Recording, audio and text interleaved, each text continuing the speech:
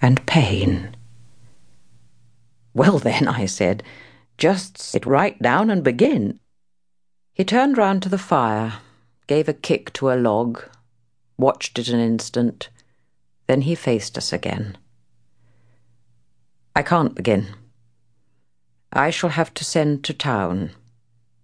There was a unanimous groan at this, and much reproach, after which, in his preoccupied way, he explained, "The story's written. It's in a locked drawer. It has not been out for years. I could write to my man and enclose the key. He could send down the packet as he finds it."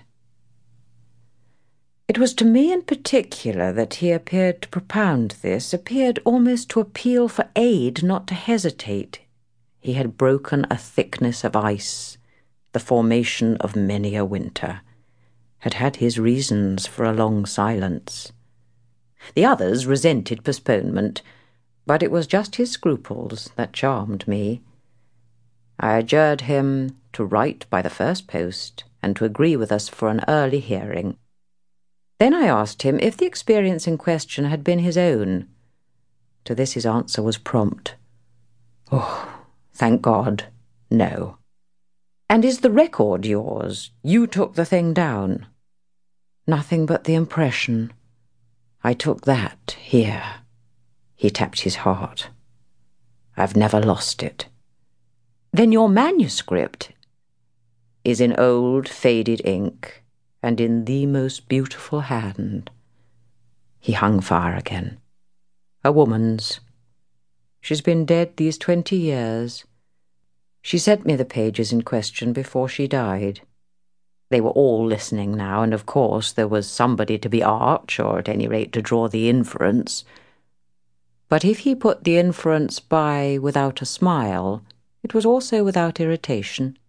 She was a most charming person, but she was 10 years older than I. She was my sister's governess, he quietly said. She was the most agreeable woman I've ever known in her position. She would have been worthy of any whatever. It was long ago, and this episode was long before. I was at Trinity, and I found her at home on my coming home the second summer. I was much there that year. It was a beautiful one. And we had, in her off hours, some strolls and talks in the garden. Talks in which she struck me as awfully clever and nice. Oh yes, don't grin. I liked her extremely, and am glad to this day to think she liked me too. If she hadn't, she wouldn't have told me. She had never told anyone. It wasn't simply that she said so, but that I knew she hadn't. I was sure. I could see. You'll easily judge why when you hear. Because the thing had been such a scare? He continued to fix me. You'll easily judge, he repeated. You will. I fixed him too. I see. She was in love. He laughed for the first time. You are acute. Yes, she was in love. That is, she had been. That came out. She couldn't tell her story without its coming out. I saw it, and she saw I saw it.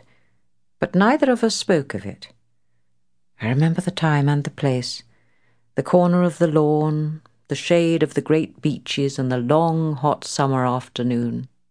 It wasn't a scene for a shudder, but oh! He quitted the fire and dropped back into his chair. You'll receive the packet Thursday morning? I inquired. Probably not till the second post. Well then, after dinner. You'll all meet me here? He looked us round again. Isn't anybody going? It was almost the tone of hope. Everybody will stay. I will, and I will, cried the ladies whose departure had been fixed. Mrs. Griffin, however, expressed the need for a little more light. Who was it she was in love with? The story will tell, I took upon myself to reply. I can't wait for the story. The story won't tell, said Douglas, not in any literal...